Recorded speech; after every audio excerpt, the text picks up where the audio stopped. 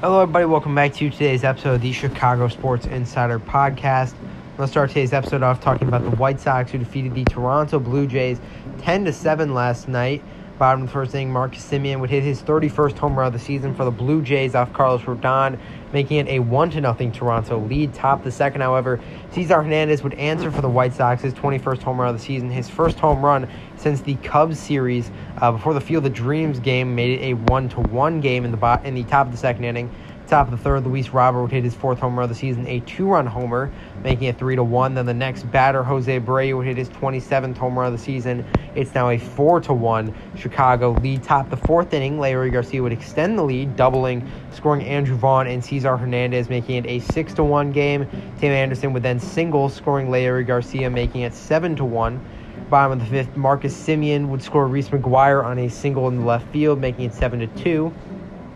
Seby Zavala would extend the Sox lead in the top of the sixth, doubling, scoring Leury Garcia, making it 8-2. And then Tim Anderson would single once again, scoring Seby Zavala, making it a 9-2 game. Bottom of the sixth inning, Randal Grichuk would score Kirk on a fly ball into right field, making it a 9-3 game. Then Corey Dickerson would hit a sacrifice groundout, scoring Espinal, making it a 9-4 game. And then Bo Bichette would single to scoring Randal Grichuk, making it a 9-5 game. Then Marcus Semien hit his second home run of the game, his 32nd of the season, making it a 9-7 game. Top of the ninth, however, Eloy Jimenez would hit his seventh home run of the season, making it a 10-7 Chicago lead, putting the game out of reach for Toronto. Carlos Rodon picks up the win in his first game back in almost 3 weeks. He goes 5 innings, allows 5 hits, 2 earned runs, 1 walk, and has 3 strikeouts on the game. Craig Kimbrell picks up the save, his 24th of the year, his first save as a Chicago White Sox. Sox will be taking on the Chicago Cubs tonight. Keegan Thompson on the mound for the Cubs. He's 3-3 with a 2.42 ERA. Dallas Keuchel on the mound for the Sox. He's 8-7 with a 4.71 ERA. Here are the lineups for both teams. Start off with the White Sox lineup. Tim Anderson leading off, batting second, Robert. Third, Abreu. Fourth, Eloy Jimenez at DH. Third, Moncada. Sixth is Yasmani Grandal. He is back. He will be the starting catcher tonight after spending a good amount of time on the IL after undergoing surgery. He is back. Zach Collins has been sent down to AAA, so they are keeping Seby Zavala up. But either way, batting seventh, Cesar Hernandez. Playing second, batting eighth, Andrew Vaughn in left, and then batting ninth, Leury Garcia in right field. The lineup for the Cubs is going to be Hermosillo in center field, Schwindel at first, Wisdom in left field, Matt Duffy at third, Bodie at second, Romine at catcher, Robinson Chirinos at DH, Jason Hayward in right field, and Andrew Romine at shortstop. Rafael Ortega will get the day off for the Cubs. This is going to be a 3-game series for the White Sox and the Cubs before the Sox take on the Pittsburgh Pirates. And then for the Cubs, they will be taking on the Minnesota Twins on the road. And that'll start a bit of a road stand for them before they take on the Pirates on the 2nd at Wrigley Field.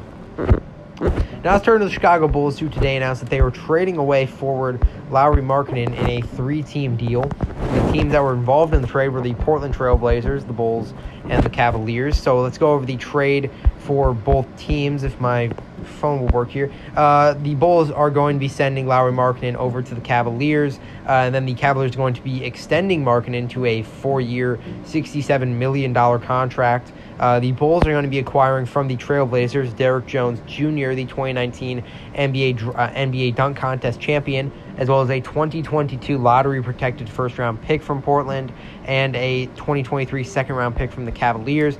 And the Cavaliers are going to be sending Larry Nance Jr. to the Trailblazers.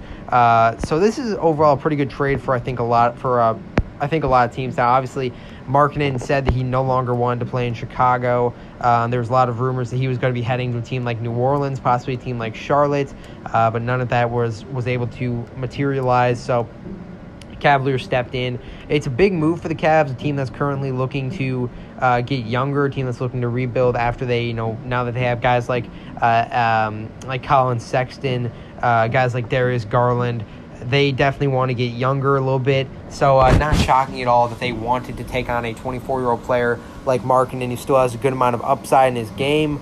Lauri Markkanen, I do think, is definitely overpaid for that contract. He obviously has not been amazing the past couple seasons. this season. He averaged 13.6 points per game, 5 rebounds, and about an assist per game. But they're really building off that upside he had when he was a rookie, when he was named to the all-rookie team. But unfortunately, he's really just had some struggles throughout his career at this point. It looks like it's going to be nothing but a downhill career for him. But I do like the return for the Bulls. They get Derrick Jones Jr., a guy who the Bulls were actually really interested in signing before the season started. Jones Jr. then signed a deal in Portland.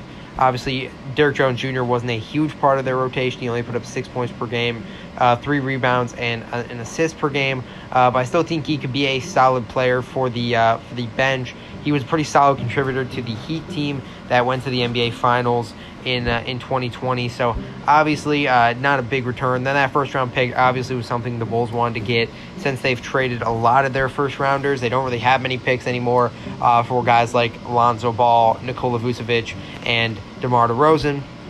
So that's going to do it for today's episode of the podcast. Thank you guys for tuning in, and I will see you guys tomorrow.